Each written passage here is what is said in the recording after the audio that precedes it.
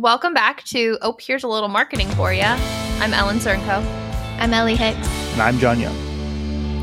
Each week, we talk about how to get the most out of your marketing as a small business or nonprofit organization.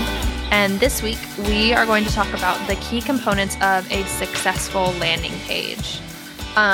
So landing pages are obviously a big part of our job, whether it's building them just for the website or incorporating them into different digital marketing strategies. But we thought it would be helpful to kind of get into first establishing what a landing page really is, and then what makes a good landing page and what we maybe don't recommend for a landing page. So I wanted to start. I found this definition by MailChimp that I really liked, and I just wanted to read it. So MailChimp defines a landing page as a standalone web page that potential customers can land on when they click through from an email, ad, or other digital location. A landing page aims to capture information from contacts in exchange for something of value, such as a retail offer code or business-to-business insights in the form of a white paper. Landing pages are different from other web pages in that they don't live in the evergreen navigation of a website. They serve a specific purpose in a specific moment of an advertising campaign to target an audience. Beautiful. Well done. Superb. I went back to high school English and was very nervous about reading that out loud. I know. But I really like that because I feel like it sets a good standard. I think sometimes when I'm talking to people about landing pages, somehow, somewhere along the line, like landing page just became like synonymous with like any page on a website. And like I would say it's kind of like the whole a rectangle can be a square, but a square can't be a rectangle, but a rectangle can't be a square kind of situation. Like a web page can be a landing page, but not every web page is a landing page, if that makes any sense. I think you said the same thing twice. Yeah, I get what you're saying, But though. Like, I understand it's what you're like saying. Not every page on a website is a landing is page. a landing page. There you go. You nailed it. Okay, Dang. there we go. But every landing page is a web page. Like in and of itself, it's a web page. But yeah. Yes. But I think We people got started there. to We just did call it. any page on a website a landing page. And like that's not Yeah. true. I mean, So- that definition was great. And the simplest way to think about it is it's a page that you land on. So it's a page that you come to the website. Like it's your first interaction with a website. Mm-hmm. So, and that can mean different things. That's what kind of determines like what the page is going to be. So. Yeah. And I think sometimes people end up calling like the homepage a landing page too, because like that's what you land on. But it's more so like you're looking for some sort of like action from the people that land on it. Like they're not just like meandering around your website. Like you're looking for like them to do something like fill out a form or give information, something like that. So a few notes that I had on that definition as well is landing pages should only have one call to action. And we'll talk a little bit more about like what actually would be a call to action versus something else. And then a landing page, I believe, can be repurposed to live in the evergreen navigation of a website as well. So like we've done this for a few clients with their services over the years. Like if they wanted to have an ad campaign about a specific service, then we take one of their services pages and we're able to kind of reorganize it for an ad and repurpose it for an ad, but still use it as their service page in their main navigation. And that kind of leads into my second part is that you can have an evergreen content page and transform it into a landing page if need be. Sometimes it makes more sense to just create a new page, but I do think that you can do some reorganization if need be for content that already exists. I have a really good example, and this might be too early to even mention this, so I apologize. We can always come back to reference this, but We never meander from the main topic, Ellie, so don't start doing it now. oh my gosh. No, so like let's say you're running an ad. And a lot of times you're running an ad, and it might even be like a specific deal that you're running just for people who see your Facebook ad. So you obviously don't want that page that they land on to be just like found when they come to your website, however they come to your website. It's specifically just for that traffic that came from that Facebook ad. So it might be 20% off this product or, you know, whatever it might be. And it makes it easier for you to match the all of the content, like the creative, the wording, the deal. You match the ad to the landing page and it makes it that much more powerful. But that's just an example of why you wouldn't want your landing page just to be in the like normal navigation of your website. Yeah, because it's kind of subsection isn't the right word, but it's kind of, well, it's a subsection of your audience, but it has a specific purpose. Like we want these specific people subsect of our audience to come to this page for this specific reason. It definitely makes sense with the rest of our business because obviously we're not making a landing page that has nothing to do with the rest of our business. But it's almost a time and place situation of our website. And now if you are doing a service like whatever it might be, like 20% off teeth whitening or something, and that's just for the whole business, for any customer that wants teeth whitening right now, we're doing 20% off, then that might be an instance where you make, if you have a service page that only talks about teeth whitening and you want to go ahead and put that 20% off teeth whitening for like the next 3 months on that landing page, and it's a concise page about just that service, then like, again, that would be an example where it would be okay to just repurpose that service page into the landing page for your ads that are also talking about the 20% off. Agreed. I like when you guys agree with me. It makes me feel so good. Well, it's just we don't want to make you feel bad. I know. After we stop recording, that's when they really are like, Ellie, actually, we didn't agree with anything you just said. Yeah, we've got notes on all the things that you said and how they were wrong. Yeah. So we're going to go over them so you don't make the same mistakes in an actual client call where people are listening. Yeah, and like I wish that this was a joke, but literally that's what you guys did to me when I mispronounced minuscule. Minuscule. It still takes me a minute. The hesitancy. I'm getting better. Well, in fairness, it would have been rude to do that during the podcast. It would have been. I appreciate that. I do appreciate that. So we make fun of you in private, not in public. Yeah, we're professionals. You know, I admire that. I appreciate that about you guys. Like Ellen just left in the middle of what you were saying and made a ham sandwich for herself. Can I tell you what happened? Somebody aggressively knocked on my front door, and I thought it was going to be, this is way too much. This is totally just derailing us. But I thought it was going to be like the people earlier this week that they were going to come into my house anyway. Oh, turns out it was just the FedEx truck. He was dropping off dresses for me to try on for my brother's wedding. Our delivery guys are all aggressive knockers. I was so nervous. You don't need me to come to the door. That's what grinds my gears. FedEx. My front door is not like quality anyway. So like if you knock on it too hard, you might do some damage. You might need to go back to the Amazon shop and get me a new door. My screen door situation is literally duct taped. Like I have duct tape to hold it together or else it won't close. I have to like hold a piece in. So instead of like, you know, telling my landlord about this, I just was like, I'm just going to duct tape the door. So yeah, but, like I get an email that it has arrived anyway. Like I don't, and like I would, anyway, sorry about that. Yeah, that was very stressful. Landing pages. Yeah. Anyway, marketing. Yeah. So I think landing pages are tries to like readjust my brain. Any hoodle.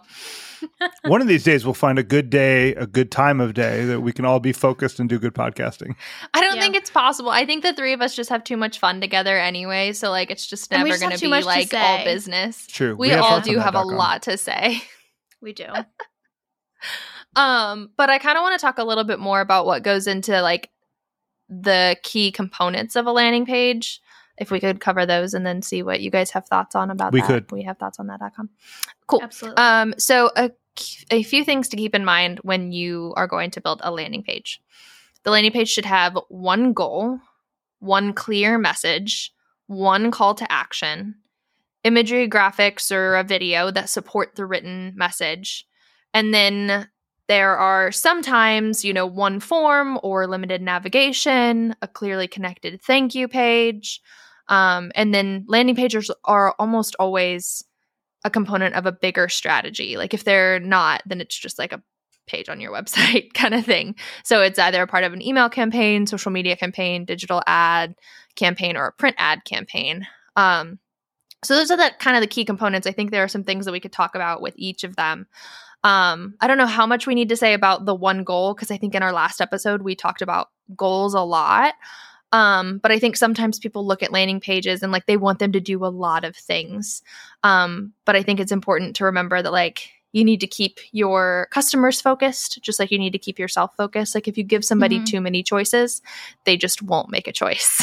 Right. I think Ellie, John, you can speak to. I am getting ready to say something. Thank you for acknowledging me.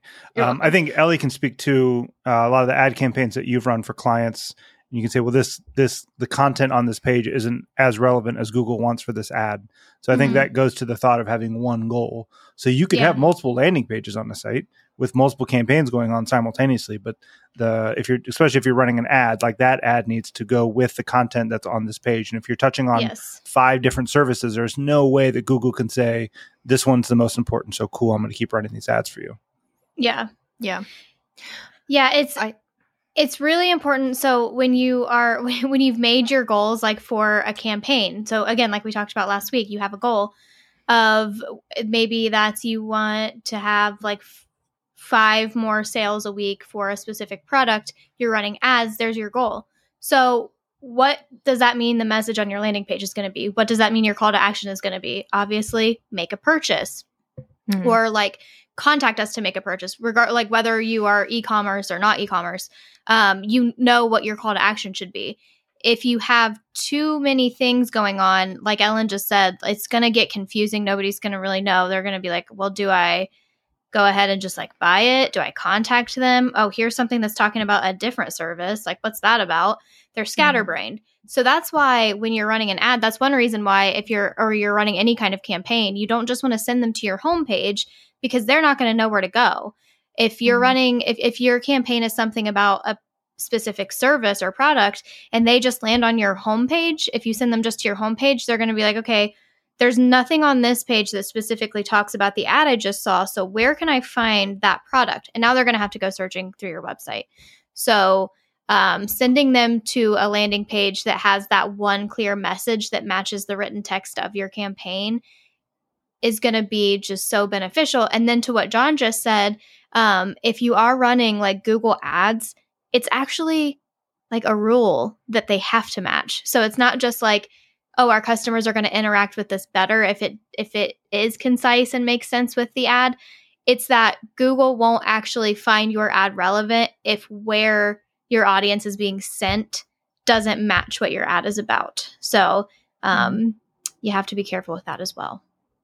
It's like, so kind of a tangible example of where I see this come up a lot when I'm building landing pages with clients is at the bottom of the landing page, they want to link to like related blog posts about this topic. And it's like, okay, so those are great things on a thank you page. So thank you pages are great places to like almost overwhelm your audience with other directions that they can go because they have already completed the most primary action that you wanted them to complete, which was fill out the form, sign up for this service, buy a product, whatever it is.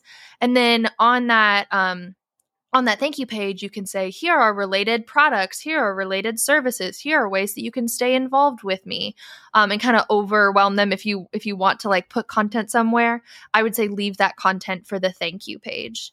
So if you think about like a lot of people have experience with buying on Amazon, they have other calls to actions when you like go to buy a product, but when you go to like the actual cart page, all you really see listed is like the products that you're going to buy. And then like, here's where you buy. And then after you buy, it says, here are all these related products that you can also buy. So keep it in mind that way that like you are going to see less of a conversion rate if somebody goes to a landing page and they see like, they see the message and maybe like a form to fill out, but then they also see like a whole menu at the top and they see like a really detailed footer and they see related products and they see related posts. Like they're not going to know where to go. You really want to be strategic in presenting them with enough information to answer their questions and get them to that call to action, but not giving them so many options that they get sidetracked and want to go explore your website before they, convert or, submit a lead or something. You don't want them to click away. You don't want to give them too many options to click away from the page that they're on until after they've completed that action that you want them to complete. Yeah, You've done the hard work. You got that person engaged from whatever distracting world they were in, whether it's Facebook or Google or whatever. You got them on your site. Now it's time to really cash in on that. You're not going to capture everyone. No one's going to have a 100% success rate. But you want to try to give them as little option to go anywhere other than what, the big red submit here or buy now button. That's your one option. And then they're going to complete it. Then they're going to go back to being distracted. Yeah. So that's definitely covering the one goal and kind of moving into the one clear message. Another thing that I end up seeing on a lot of landing pages is clients wanting to focus on kind of the narrative of the product. So like wanting to give somebody as much information as possible before they make the purchase or they sign up for your email list or whatever, which that is great. But I would say it's kind of like cheesy to say sometimes less is more. So you think about like what John just said about how distracted we can be as a society on a whole. Something to keep in mind when you're building your landing pages is when somebody lands on the landing page, I really think the first thing they should see is whatever action it is that you want them to do. And then right below that should be almost like an executive summary, like a few bullet points of like, this is the product or this is the service or this is what this product or service does to solve the problem that you are experiencing. And then again, either that form is right there to fill out or that button is right there to click, whatever it is. But then, you can continue on in the landing page from there if you want, as long as you're staying focused on that clear message and kind of get into the narrative, if you will. If you think that there are people that are going to want to know a lot more, which especially if it's a high ticket item, they probably will. But there are some people that they might not bat an eye at your price and they just want to make the purchase. And if there's too much that they have to read or that they have to sift through in order to get to that next action, they're going to give up. So yeah, your most important information should absolutely be at the top of the page without having to do any or much scrolling. And if you're going to have a form or a button, that should be right there at the top and right there for people to fill out or interact with. It's very similar to like the above the fold saying or whatever, like with like newspapers or like even with websites, when we like transfer that into websites, like what do you see when you first come to a page before you have to start scrolling? It should be the most important information and the action that you actually want somebody to complete. Yeah. It's kind of like if you guys have ever gone online to look at like a recipe or something, it's so annoying. I know where you're going. When you land, I have to hear. I'm scratching out FedEx and making that my grinds my gears. I have thoughts on this. But so what a few of those websites have started doing, actually my favorite one, I'm giving like an unsolicited shout out to Sally's Baking Addiction because I love a lot of their recipes. I'll be right back. But something that they started incorporating is a button at the top that says jump to recipe. Yes, that's what I was just going to say. And I love that because it takes me right to the recipe and I don't have to read the story that I'm and really it's like you have the in. option, like if you want to read the story, you can read the story. But like also I never want to read the story. I just want the recipe. And instead of like scrolling and trying to find the recipe after their whole life story, it's a nice touch and very appreciated. And don't get me wrong. Get off of the baking website right now, John. I'm looking at Rice Krispie treats. I'm very excited about them. So her with cake lemon batter. I'm never coming back. I'm gone. Sorry, everybody. I think it's her overnight cinnamon rolls are the most amazing thing ever if you're interested. So anyway, back to the conversation at hand. Going back to if you're what you're using a landing page for, like what we were saying, it may be used strictly for an ad campaign, but if you want to use it as like somebody could just stumble across it as well, or you're trying to get it to rank really well for organic SEO, that long form narrative content does make sense, but put it below where somebody is going to take that action. There should be as little sifting that somebody has to do with their eyes as possible. And then Ellie and I were actually just talking with a client this morning about click fatigue, which sounds obnoxious, but it's a real thing. People get click fatigue when they have to click too many times, or they have to sift through too much information in order to get to what they want to do. So you want to have as little clicks as possible to somebody getting the information that they want. And I want to just go back to what you said too about like all of the information and having like longer form content.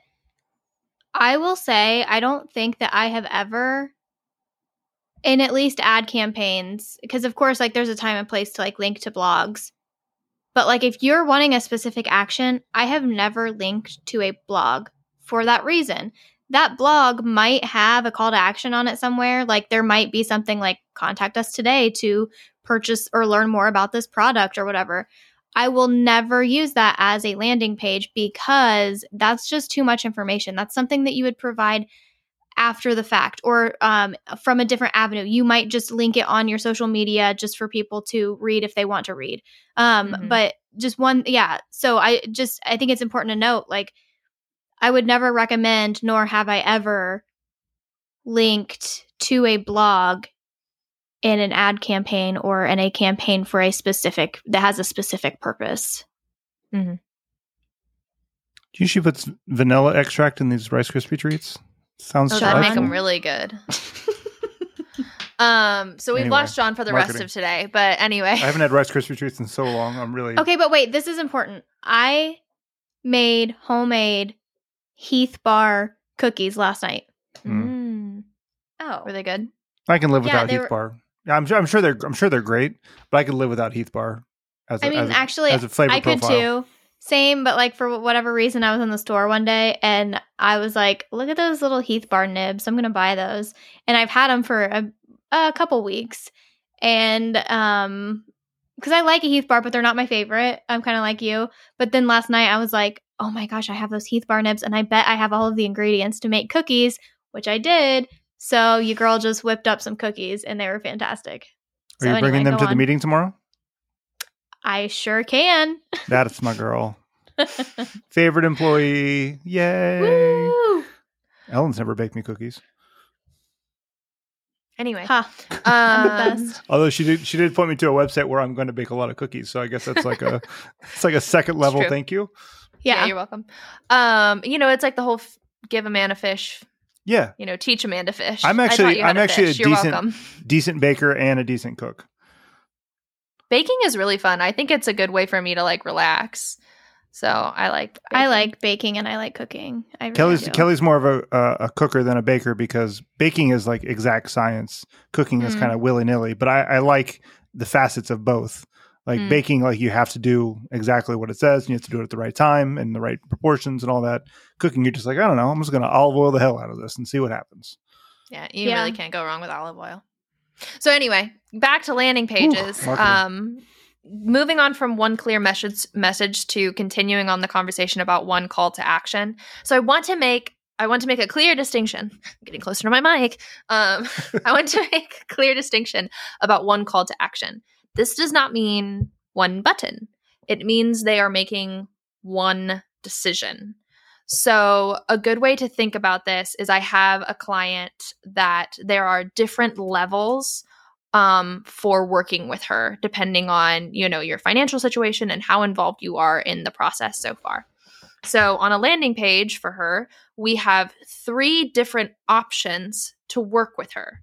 They're still making one decision. So if you think about it, if you've ever signed up for a service like MailChimp or I'm trying to think of something else that has like different levels or like different options, but ultimately it's one decision.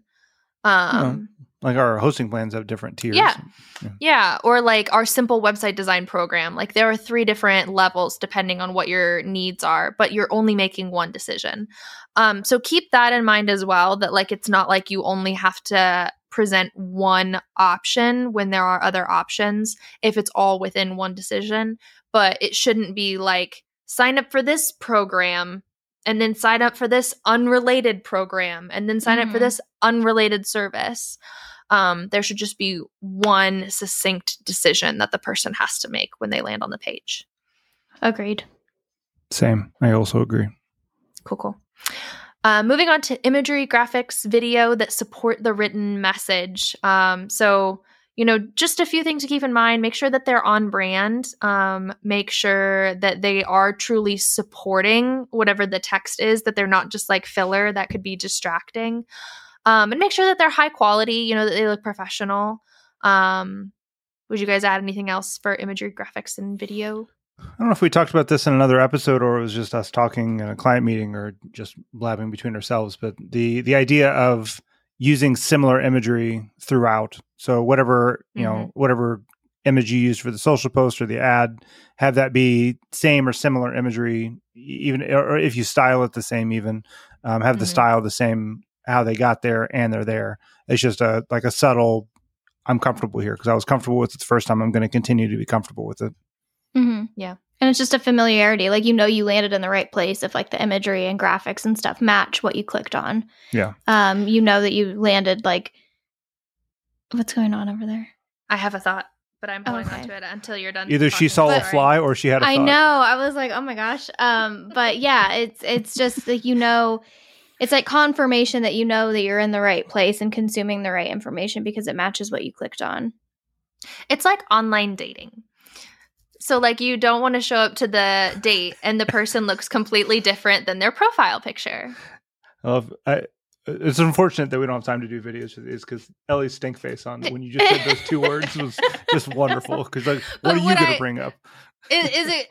Let me tell you about online dating. But would that be correct? It's like you don't want to catfish your customer, right? Yeah. Because then that can be like the messaging might be the same, but like if the image isn't the same, then things can get lost in translation and somebody can feel like they were gypped. So, just be truthful. Would you add anything to that? Yeah, Ellie, do you have any thoughts on that? Well, listen, this is funny because it can go like either way. Like, I want to also just touch on the importance of having imagery and video. Like, and honestly, it's funny, but that's the same as like a dating profile because like you don't want to just be words, like, because now I'm creeped out that I don't even know what you look like. So, next. But like, it's the same with your landing page. And like, you want it to be aesthetically pleasing. People interact best with images, videos, graphics, things that are a little easier to consume than just reading through paragraph after paragraph. So one, it's just important to have these elements on the landing page along with having them match the original written campaign. Mm-hmm. A good one too, like a good example of that would be like if you are doing a webinar or something like that and you're going to have somebody that's like an expert that's speaking, try to get a picture of them on there so that people know like who they're going to be listening to for like an hour. Or like, obviously if it's a product, like include actual product photos, like don't use images that aren't actually your product or like so you're saying if someone who's speaking at a conference, we'd want to see a picture of them on the website to know that they're speaking at the conference? Yes. Oh my gosh, get out of town. You're making me evil cackle, which nobody wants to hear that on a get out of here podcast. Marketing. Moving on. Any hoodle. So sometimes on your landing page, you may have a form. So just another reminder, kind of like a call to action. You just want one button or one form to fill out. It depends really on what to include on that form. So I would ask your marketer on like what all you should be collecting. A good like rule of thumb would be like name, email, possibly phone number. But depending on what the product or service is or, what you're trying to do with the information that you gather, you may need to collect different stuff. And like, if you are like, you don't want to ask for too much personal information from a person because that's going to deter them from even filling out that form. So you don't want all of this information. Like, obviously the important stuff you want to make, what is it called? Mandatory? Is that what it is? There's another word for it. Required. That's what I was looking for. Required. Yeah.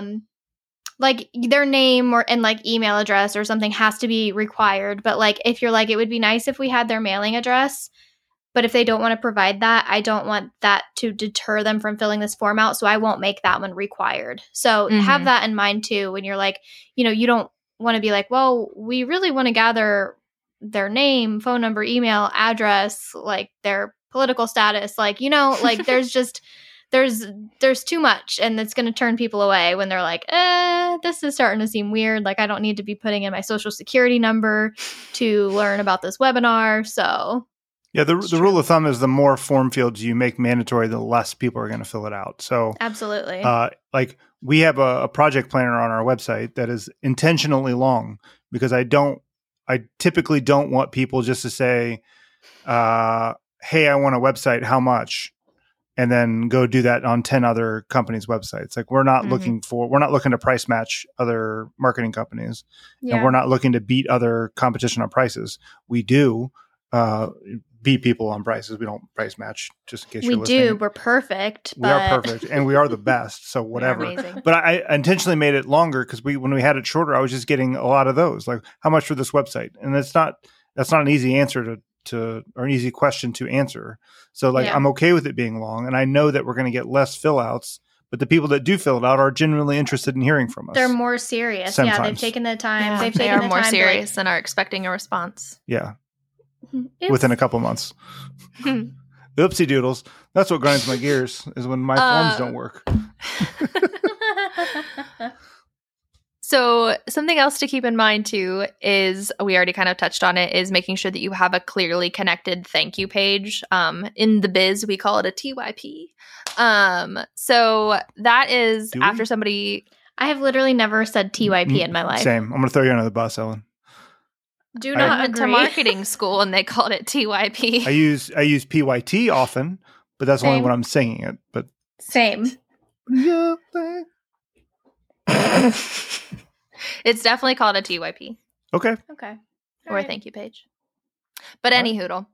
So this is obviously, if you have somebody fill out a form or they buy a product, they would be redirected to a thank you page. And like I said, obviously you want to thank the person for providing their information or for purchasing your product or service. And then this is a great opportunity to help them continue on their customer journey. So if they bought say if they bought like an online course, this is a great place to say, check your email for your access code or like give instructions. And then here are a few blogs you may want to read to prepare yourself to take this online course.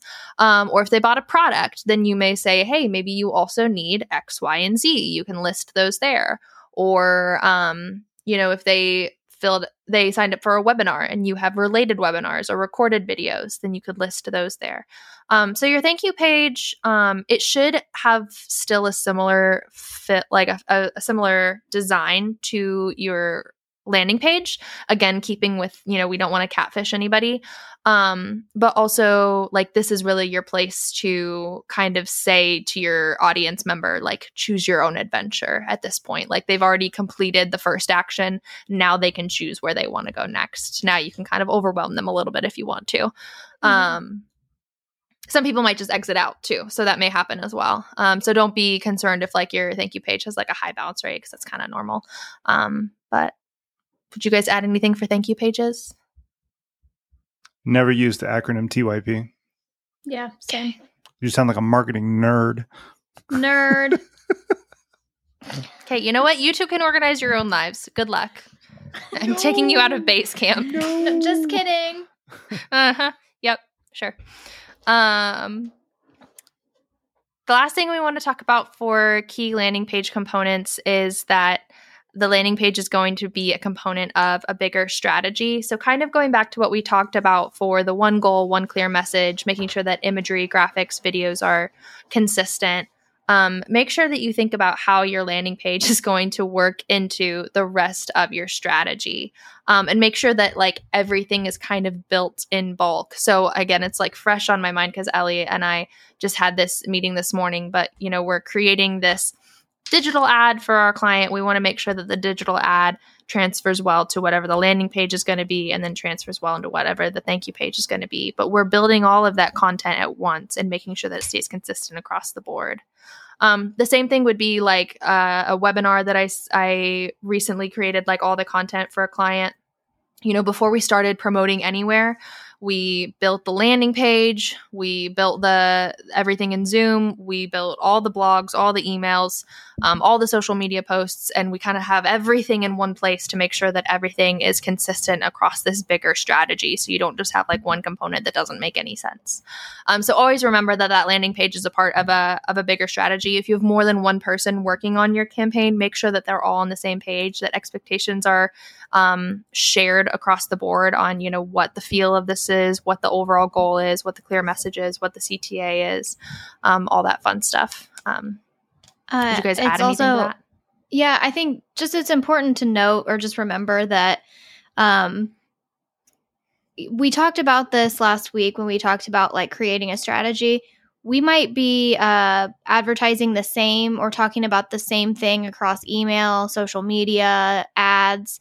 It might be all a part of like one larger campaign just on these different avenues. You can use the same landing page. Like, I think that that's important just to note that you might not like be aware of. Like, you don't have to have a landing page for the Facebook portion. You don't have to have a separate landing page for the Google ads. If it's all talking about the same thing, if it's all part of one greater campaign, that should all be just directing to that same landing page. It's actually more beneficial. The user is never going to know, really. I mean, unless they're clicking on like everything.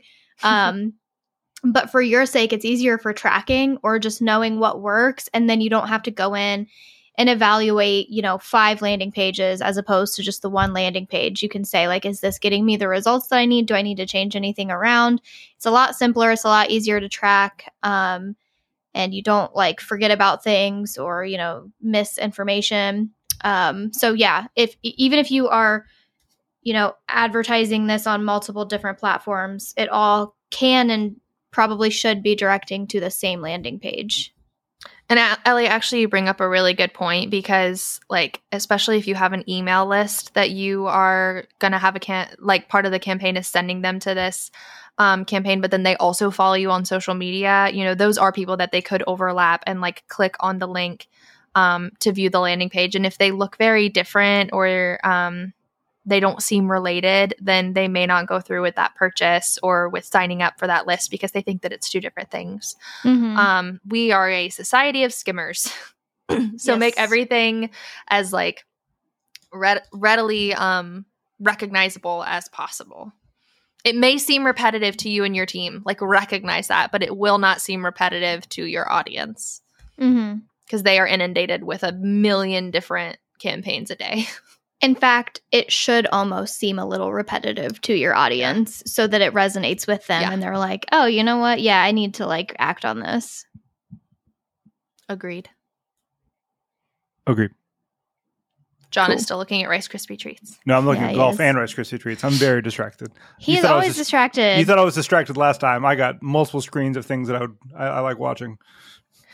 All right, so let's move on to, what not to do and what to be sure to do when building a landing page. I think we already touched on a lot of these things, but John and Ellie, would you guys add anything to what to be sure to not do when you're building a landing page? We both made the same voice. Yeah, you've got, not having, a blog related articles, and we touched on that because it's just you're gonna go down a rabbit hole just like you would on Facebook and not come back to the point of where. And the important part to bring up about these landing pages is that because they're not connected from other pages on your site, if they click away, they might not be able to come back to that landing page very easily. They'd have to use the control back of Chrome to go back 18 pages. So they might not ever remember where they came from or be able to access that page even if they wanted to. So if there's no other way for them to buy the thing or fill out that specific form, if you're leading them away, they might not be able to do so. So that's more reason to do that. Make it focused, make their one call to action, not fill out this form and buy this thing. It's one or the other. They could be one and the same. You could fill out the form and make a purchase in one form transaction. So it's, like you said, it's one call to action, but it's one action. Mm-hmm. Yeah, and I know we've already talked about this like kind of in depth. Like really, this is probably the most important thing is just not having too much information on that page in general, like written into it. Not like just links out, but like having too much information just on the page. You want to avoid information overload. And I know it might seem like you might seem like, oh, I want this person to know everything about this. I want them to know this. And I also want them to know this. Well, they can learn that. Like, I think it's important to sit down and think, what is the most important thing that's going to get this person to complete this action, and only have that on the page. Anything else, even if it's like further down on the page, if you start to just get too informative or just get too much information on there, it's unnecessary, really. Because if you think about it, if you provide the most important information in a form or a button up at the top of the action that you want them to complete, and they complete that form because that's the way we've set it up, they no longer want to interact with that information anyway. So providing too much information is not really doing you any good regardless. So just, don't be, don't information overload on your landing pages. Yeah, I think also like taking time to figure out how you're going to organize that content. So what the page may warrant is like an FAQ section. So like we've done that for a few landing pages over the years that, you ask like, a normal question that somebody may have before they make this purchase or they sign up for a list or something like that. And you can answer those questions very pointed. But like, I really hesitate to say like set up a landing page the way that you would like just tell a story or tell a blog, because I think you're going to lose a lot of people in the process. If you do, again, want to include that information, that's great. Include it later on in the page, like below where somebody can already make the decision to move forward. Obviously, every industry is a little bit different. Every audience base is a little bit different. And, we will work with you to figure out exactly what your audience needs. But I would always kind of err on the side with Ellie that like less is more. And if somebody has questions, like they'll reach out to you, whether it's email or filling out the form or giving you a call or something like that. So I've clicked ads for software packages where like it tells the story of whatever software they want me to buy, but it doesn't have the information I want. So I'll just go to their homepage and get that information. Like I typically leave it in another tab so I could come back to it in case I needed to. But like usually those software packages don't always have their pricing on that page. I'm like, this looks great, but how much does it cost? And they don't have it on the landing page. They want you to fill out a form and do a demo. Like I just want the information, and I'll do with that what I will after that. So but there is bless you. I'm coughing. Oh, okay. Well, excuse you. I don't know. What do you say for a cough? Don't die, please. I think still bless you is appropriate. Okay, I thought so. She gave me the look like I was in the wrong. I'm not the one that coughed into a mic.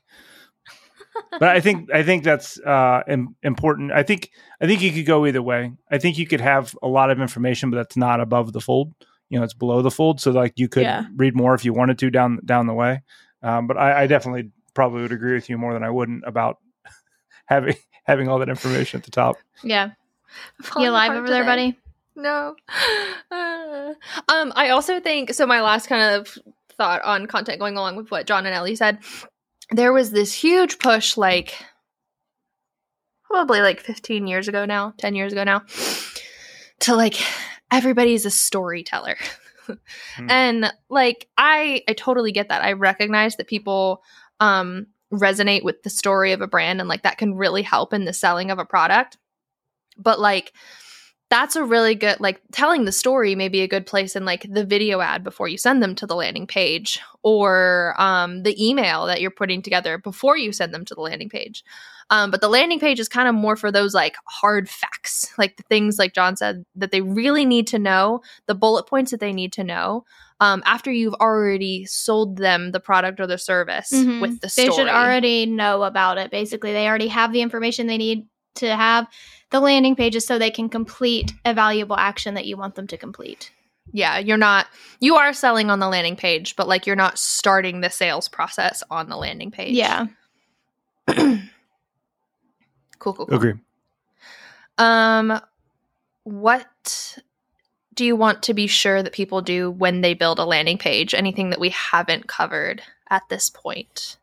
I mean, they have all the information. If they don't have all the information, they can just call us because we're experts. We know this stuff.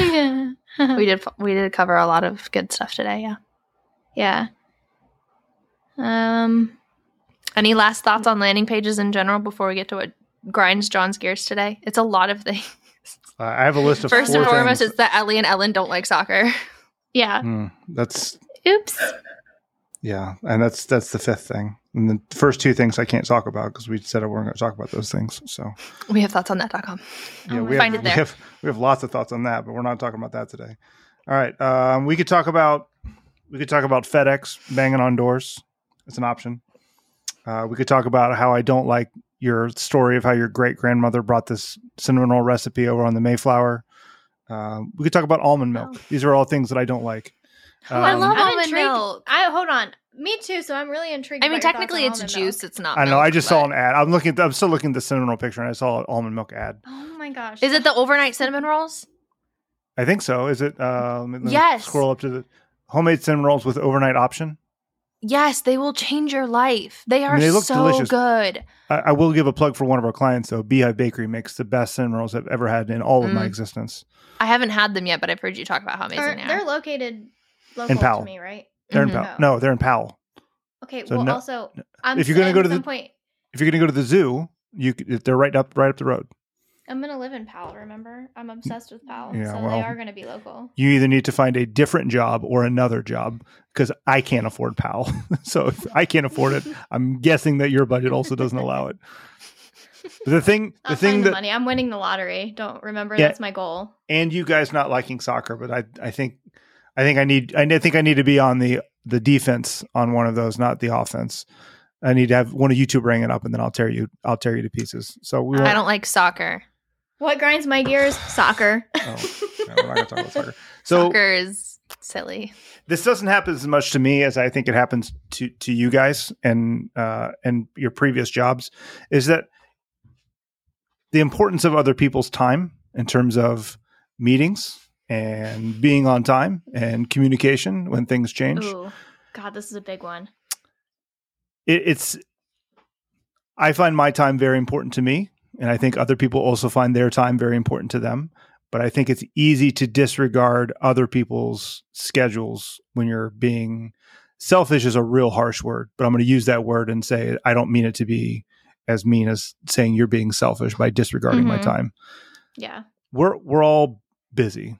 Like it's cliche to say, how you doing? And you say busy. That's like cliche as it gets. Like we're all busy. We all have things Mhm. going on. We all have 15 jobs with 30 little sub jobs, and we also have families, and sometimes we have fun.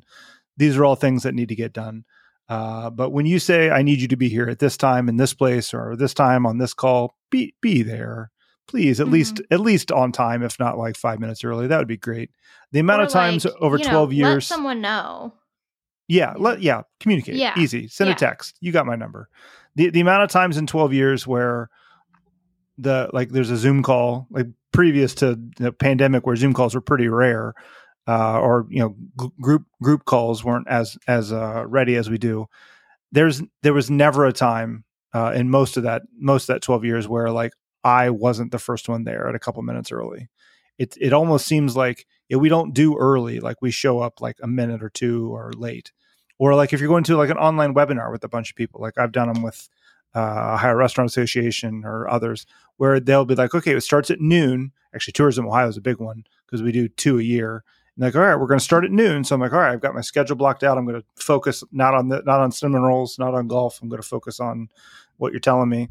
And everybody's there. I get there 11:55. Everyone's there at noon. Like, all right, we're gonna give everyone a few more minutes to get connected and get in. Like, no. Well, you said be here at noon. I'm here at noon. Now you're making me wait because you think other people are going to be late. Like that's on them. Yeah. Besides the fact that you're not going to talk about anything important for the first 5 minutes when you're just going to go around the room and introduce your whether you're a Pisces or a Scorpio, you're just, we're not talking important stuff for the first couple minutes anyway, but like set a time. That's the time. Ellen, I've picked that up from you. Like you almost start every single meeting. Like I want to respect your time. This is the time that we've allotted. We're going to probably talk for about 45 minutes. We shouldn't go over that. But if we do, we'll bring it up a couple minutes ahead of time because that's also another thing. Like a meeting that was supposed to be 15 minutes and now we're 50 minutes in. We haven't really even talked about the thing that we're going to do. Almost like a pre-podcast that we do. Yeah. Maybe we should start another podcast called, here's a little random talk for you. Get it out of the way and then move on. But that's the thing other than you guys hating on soccer that hurts my soul. That's organized makers today. I want to go back to the first thing you said, though, is like long meetings, like marathon meetings in the first part of this What Grinds My Gears. That is probably one of my biggest pet peeves anyway. It happened really bad at my previous job where we would just have these marathon meetings for hours and hours. Like literally they would last whole afternoons. First, there would be too many people involved that didn't need to be there. So we're wasting that person's time. Second, we wouldn't get anything accomplished that we wanted to get accomplished if we even knew what was supposed to be accomplished in that meeting. So that's another thing is, one, just be respectful of people's time, but also if you are taking someone's time to do something, have a plan. Like, this is what we want to accomplish in this meeting. So by the end of the hour that we have allotted, I hope to have this, this, and this from you so I can move forward, and so can you. We have a plan, we have a time limit, and oh my gosh, you're right. I cannot stand if you sign up for like a webinar, a meeting, or you are meeting someone somewhere and it's like, we said noon, I have somewhere else to be at 1. I can't wait here for you to be 15 minutes late because that's now going to throw off the whole rest of my day. Mm-hmm. So, yeah. So like, not only like, is it bothersome when that happens for me, when roles are reversed and I'm planning something, or I have the ability to, when I'm showing up to things, I want to, I know how I feel when someone is like, late or something. So I don't want to do that to someone else. So yeah, be early, be a couple minutes early. And if you need to continue the conversation, like you get to the end of your 45 minutes, an hour, whatever it is, and you have more things to discuss, like take 5 minutes at the end, like write down all the things you still need to talk about and then make another time. Because what's most likely happening at that point is if you are an hour into a conversation with your team or with a client about problem solving, is that there are things that people still need to process. Like there is not one meeting that I've been in that's been that long that it doesn't end up being people talking themselves in circles because they're still trying to process whatever it is you're discussing. So what's probably best at that moment is to write down the notes, send them out to everybody to review, and set another time a few days later to talk through it again after everybody's had some time to think through it and actually process what they want out of the meeting. Another thing that this is making me think of, so one thing I aspire to is, so my dad owns Dayton Acoustics in Dayton, Ohio.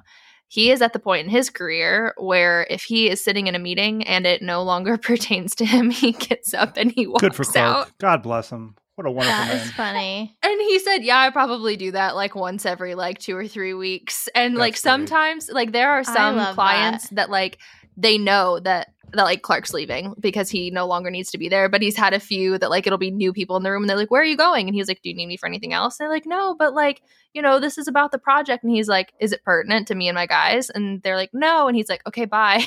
Like I have things to do.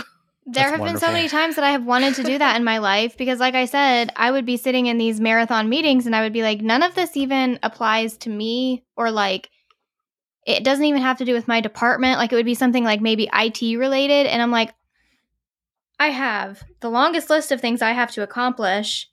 And I'm sitting here for 3 hours not accomplishing those things. And like my time would be much better spent doing those tasks rather than sitting here and listening to IT people go back and forth about their internal processes that don't involve me, nor can I even come close to helping with because I don't know IT. So... And don't get me wrong, there's definitely a place for like the team player kind of situation. And I totally get that. But what you also need to remember, and I feel like people forget this, John said this a while ago, is like meetings are money. So like whoever is sitting in that meeting, like take their hourly rate, multiply it across the table. So like keep in mind of like, be cognizant of that. Like if you really want to like get it down to that, like be cognizant of like how much money a meeting can cost. And it may be worth it sometimes, but other times it may be a good idea to be like, okay, this person doesn't need to be in here anymore. A good example, Ellie and I had a meeting with a client this morning that the client had a laundry list of things that they wanted to discuss. but Ellie was only needed for one of those things. So what we did is we talked about what Ellie was needed for at the beginning, and then we said, okay, bye, Ellie. Thanks for being here. And she said thanks, and she went and did what she needed to do for the rest of her morning. So, it's people need to be team players, and I think it's important to like have those conversations with bigger groups of your team, but also like remember that people need to actually have time to do the things that you discussed in the meetings throughout their day. Yeah. And one of those things is being on time or letting me know that you're not going to be there, because I've spent a lot of my career just emailing somebody and being like, hey, are we still like set for this? And I completely understand if there was like an emergency or like if something came up with a customer, like obviously, especially if you are my client, your customers come before you showing up to the meeting with me. And I completely understand that. But yeah, if you could just like John take a second to look at your calendar. Yeah, we're all busy. So that sets us all at the same exact place. So we all have to have responsibility for our own actions. Agreed. Boom. And aspire to be a Clark in your professional career. And actually, I'll give credit to some of our clients. Some of our clients will have other meetings, like, and we're just a part of a section of those meetings. Like one of the meetings I had this morning, like I was on their regular weekly call, but only for my segment. So like I got there, I chimed in, and I was like, anything else to talk about this? And they're like, nope, great. And I, yeeted myself out, as the kids say. Perfect execution of the word yeet. Great. That was good. You did well. Yeah. But sometimes I like to throw out things just to make sure you guys know that I'm still a kid at heart. You're hip. You brought up TikTok and you said TikTok yeet. And said yeet. I'm cool too. I'm cool 3 months ago. It's funny. It's hilarious. All right. I'm going to dab my way out to the door. Boop. Ooh. Wow. 5 points from Hufflepuff. Yeah. That's fine. I'm not a Hufflepuff. That's fine. Take all the points. Are you a Ravenclaw? Please, I'm a Gryffindor. Thank you very much. Hufflepuff, how dare you? I took the quiz. I'm a Ravenclaw. I'll pull it up. Pulling up my Harry Potter app. Ellie, that fits 100%. But John, there's a lot of overlap between Hufflepuff and Gryffindor. John, Gryffindor. Okay. What do you mean? I don't like this. I don't like this thought process. Well, that defensive nature is definitely Gryffindor. So maybe I am wrong. Wait, what are you? Ellen? I'm also. She's what Hufflepuff. do you Are you think? Slytherin? Oh, she's Slytherin. That's right. Are you? Because I'm agitating John as much as I possibly can because it's true. fun. It's fair. I feel On like that I've never note, known a Slytherin. Okay. Here I am. All right. Thanks, y'all. Tune in next week. Smash that like button. I haven't gotten to say it yet. Boop, boop, boop, Pew, pew, pew. Smash that like and subscribe. Hold on, let me get the sound effect. Oh, I don't have I need to get the horn on here. Oh. Can we play Scarlett's outro for this one? Yeah. Right, yeah. Let's do it. I thought those were the cousins. This is the Cousins Chat. Yeah.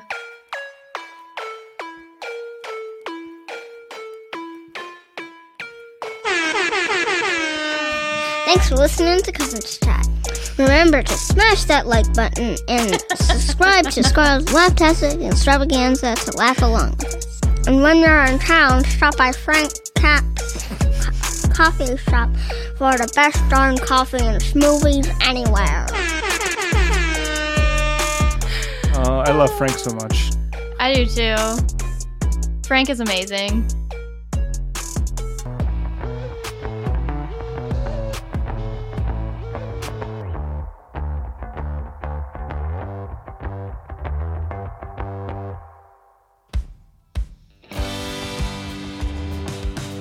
Thanks for listening to Ope, Here's a Little Marketing For Ya, a podcast written and produced by Shout It Out Design. Our theme song is Kill the Sun by the Cincinnati-based band Motherfolk. Tune in weekly for new episodes.